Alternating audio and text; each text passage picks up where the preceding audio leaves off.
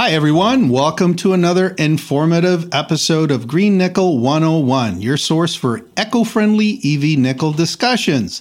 My name is Leo, and I'll be your host today, and with me is John. Hi, everyone. You know what? Today, we're going to talk about deep ocean mining. But before we get to that, we're going to recap a little bit about what we talked about in our last episode, Canada, a heaven for EV metals. Nickel processing and how green it is. That's what we talked about last week, John. Mm-hmm. We discussed laterites versus sulfides. Mm-hmm. We talked about, in order to create batteries, we need the right battery metals. Yeah, we talked about purity and how nickel sulfides are a purer form of nickel.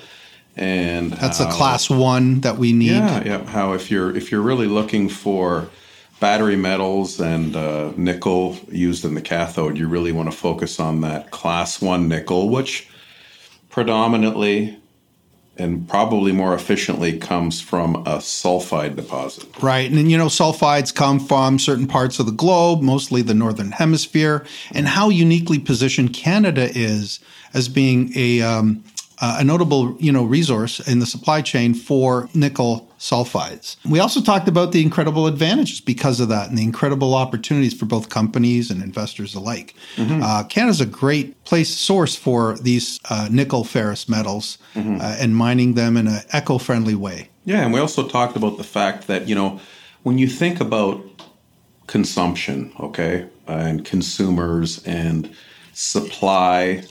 So, you want your supply, and we talked a lot about how battery metals are better off sourced on the continent that they would be consumed. They travel better, more efficiently. Yeah, so if we're, our number one trading partner, United States of America. And huge population of consumers there.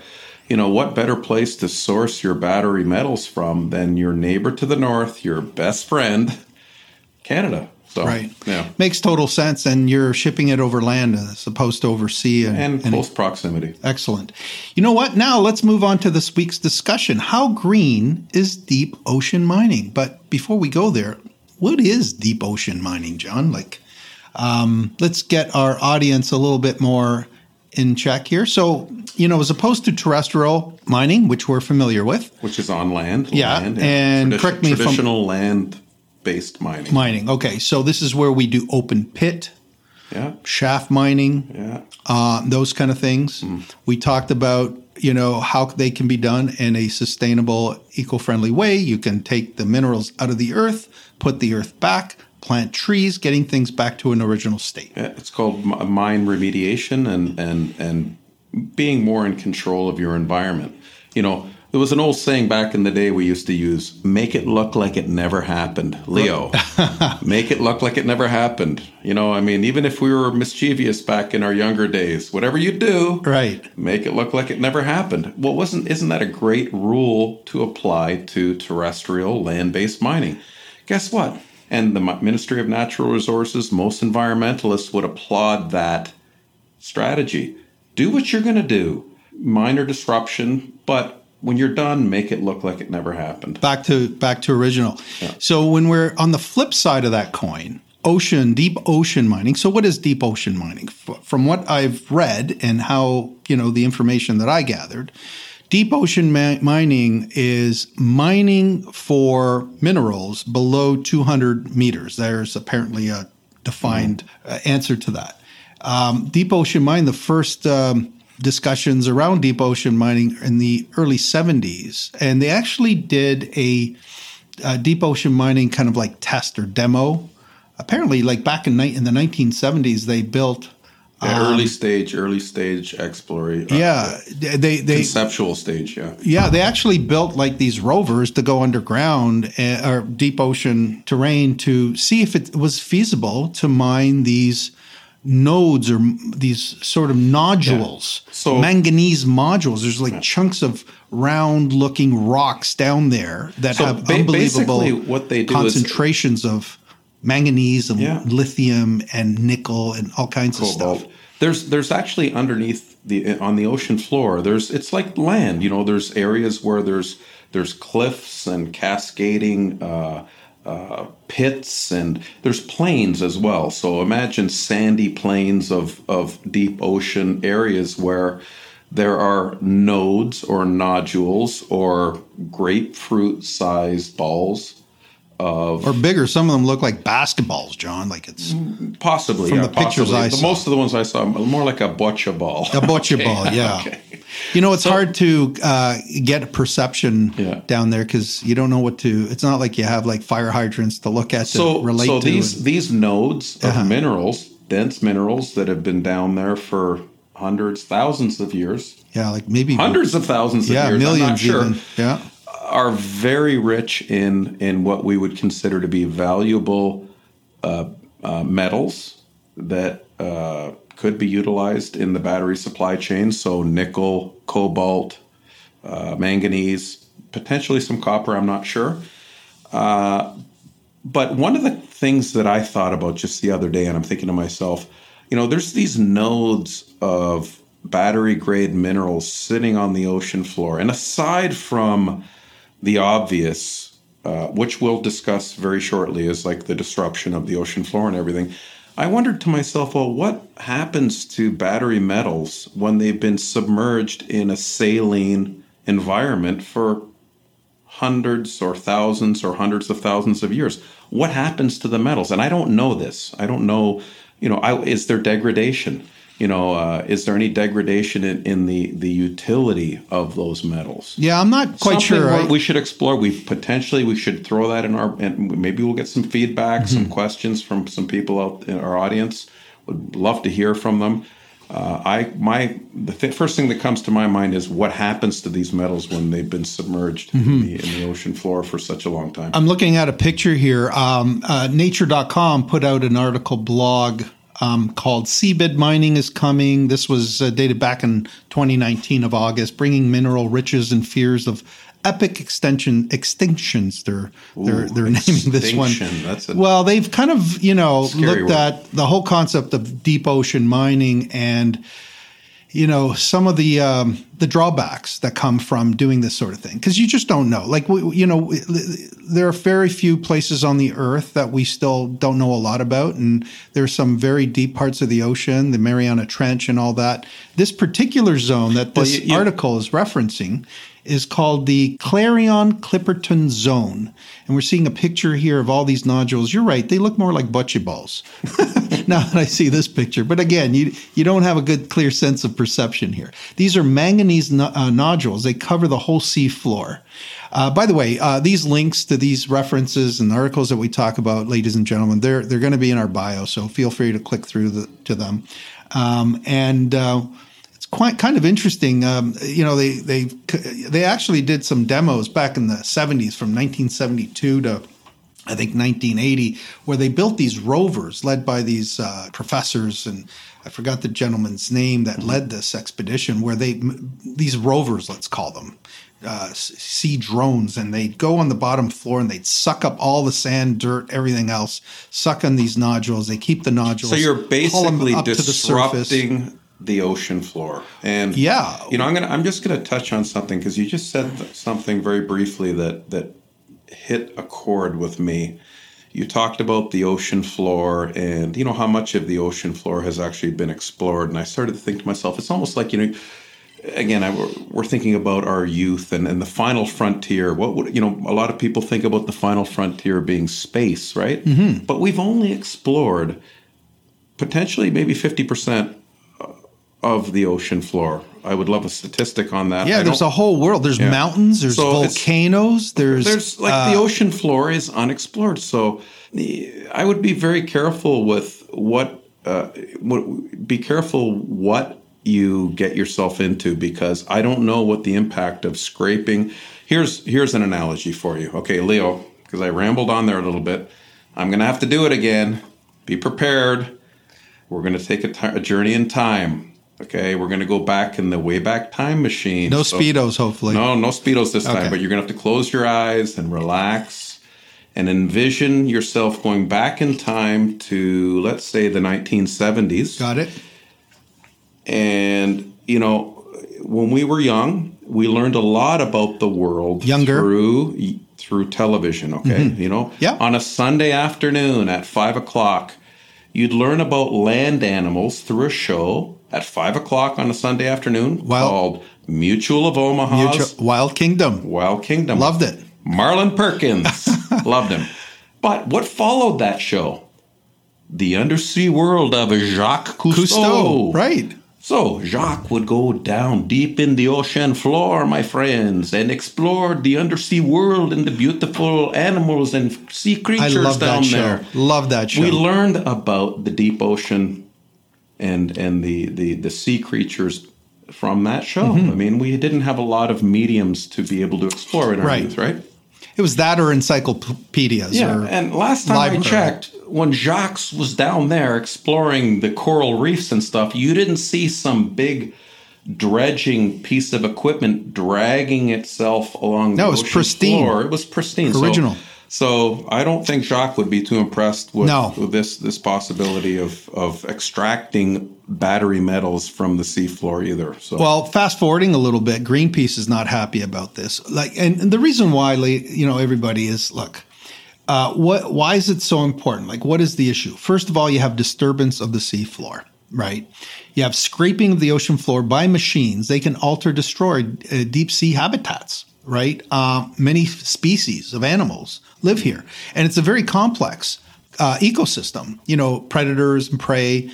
You have everything from the smallest, the food chain. You know, you have everything from the smallest zooplankton all the way up to the biggest, sea mammals and other predators, sharks and whales, right? So you have a potential loss of species and fragmentation or loss of ecosystems because of that. And you have, like we talked about, you have volcanoes down there. You have, and then you get these sediment plumes. You were talking about, hey, you're sucking up all this stuff. Well, you're going to make a lot of plumes. And those plumes, those sediment plumes, they're fine sediments on the seafloor. They consist of silt, clay, remains of microorganisms, all kinds of stuff. And they become suspended.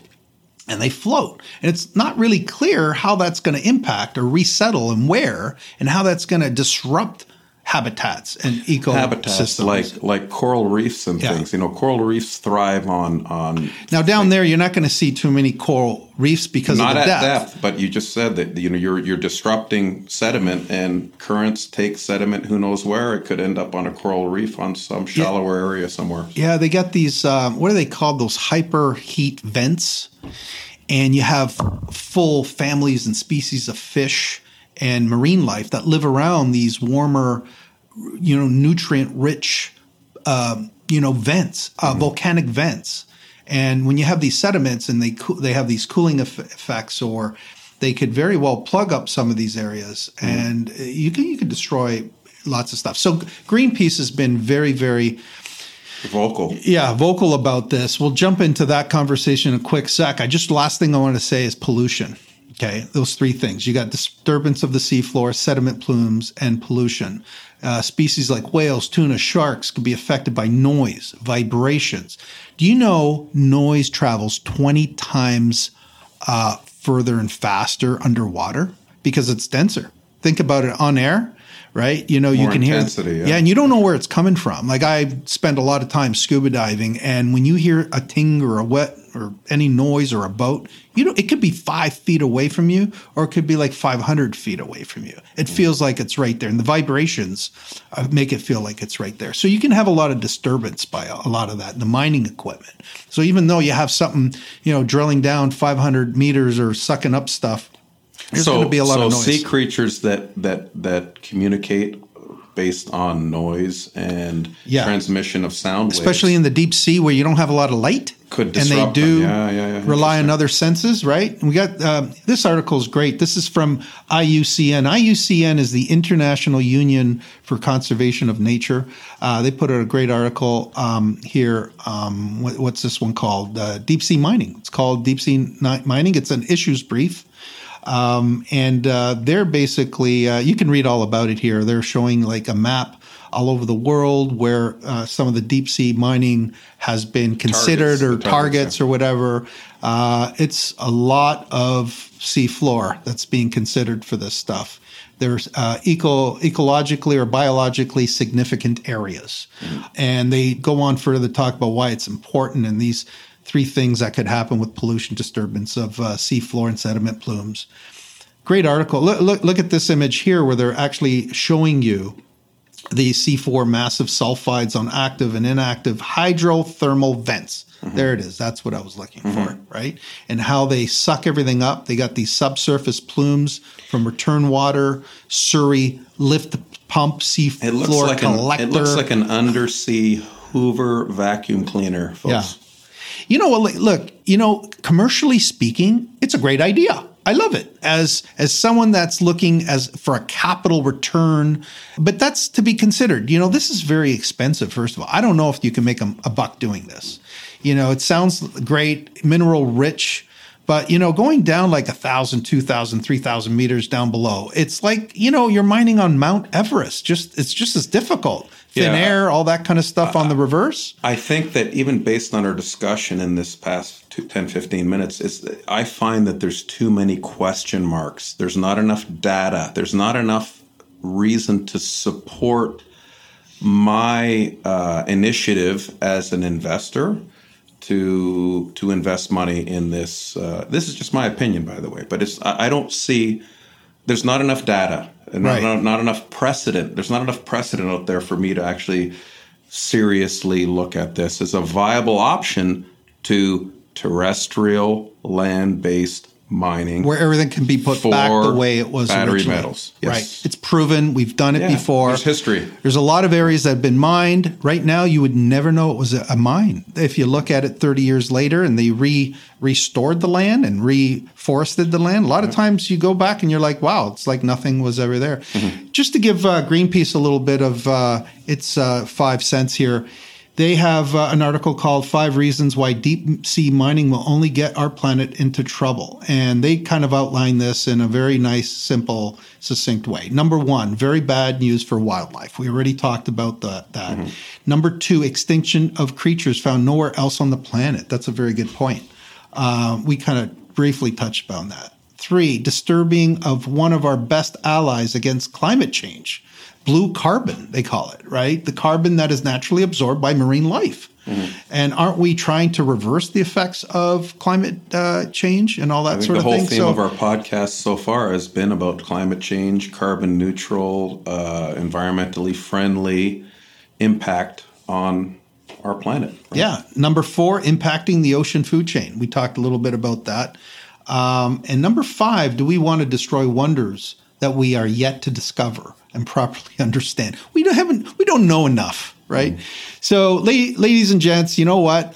Here's our information that we've kind of researched and looked at over the last week or so, or 2 weeks, and from my understanding, how deep ocean mining and the effects, pros and cons can have. Leave it up to you. The links are in our bio. You can research it yourself. And that's our take on ocean deep sea mining versus terrestrial. Yeah. Having said that, you know what? Let's jump into our spotlight discussion today, John. Let's do that, Leo. Excellent. This week's Spotlight has been brought to you by Tartisan Nickel. Tartisan is advancing its high-grade nickel sulfide project in Ontario, Class 1 nickel, an essential component in battery production. The Kinbridge nickel deposit is heading toward a production decision, expanding a resource in an environmentally safe and efficient way. Tartisan Nickel, TN on the CSE. Great. So this week's Spotlight, we're going to talk a little bit about Canada and a great report that came out, on Canada's looking at, what we should do to secure our own supply of critical minerals. This is amazing because usually I've been hearing about this in the U.S., a lot of this about national security and this and that. Well, Canada's starting to kind of wake up and smell the coffee. This article here came from mining.com titled What Canada Should Do to Secure Its Own Supply of Critical Minerals. And we got this in the bio as well, everybody. So, John, this is great. This is music to my ears. Well, I think the world has recently woken up to the dominance of China as it pertains to strategic minerals, rare earths, battery supply chain. And like I said in a couple of episodes prior, I wouldn't bet against North America. We may be caught behind the 8 ball, but I think we have the potential to catch up and secure our own domestic supply. And when we talk about domestic supply, I think it's important that we recognize that we look at North America as a whole.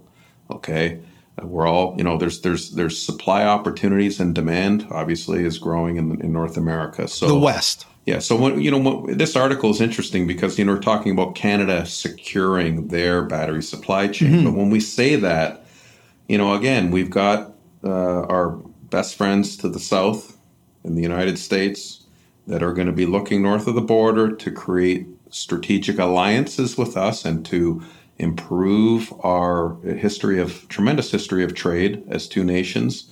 So I think there's a tremendous amount of opportunity for Canada moving forward, and it's important for Canada to not fall in the trap that they fell in the past, whereby you're selling off a lot of your natural resources to foreign investment, whether it be European, Asian, whether it's pertaining to oil, lumber, or what have you.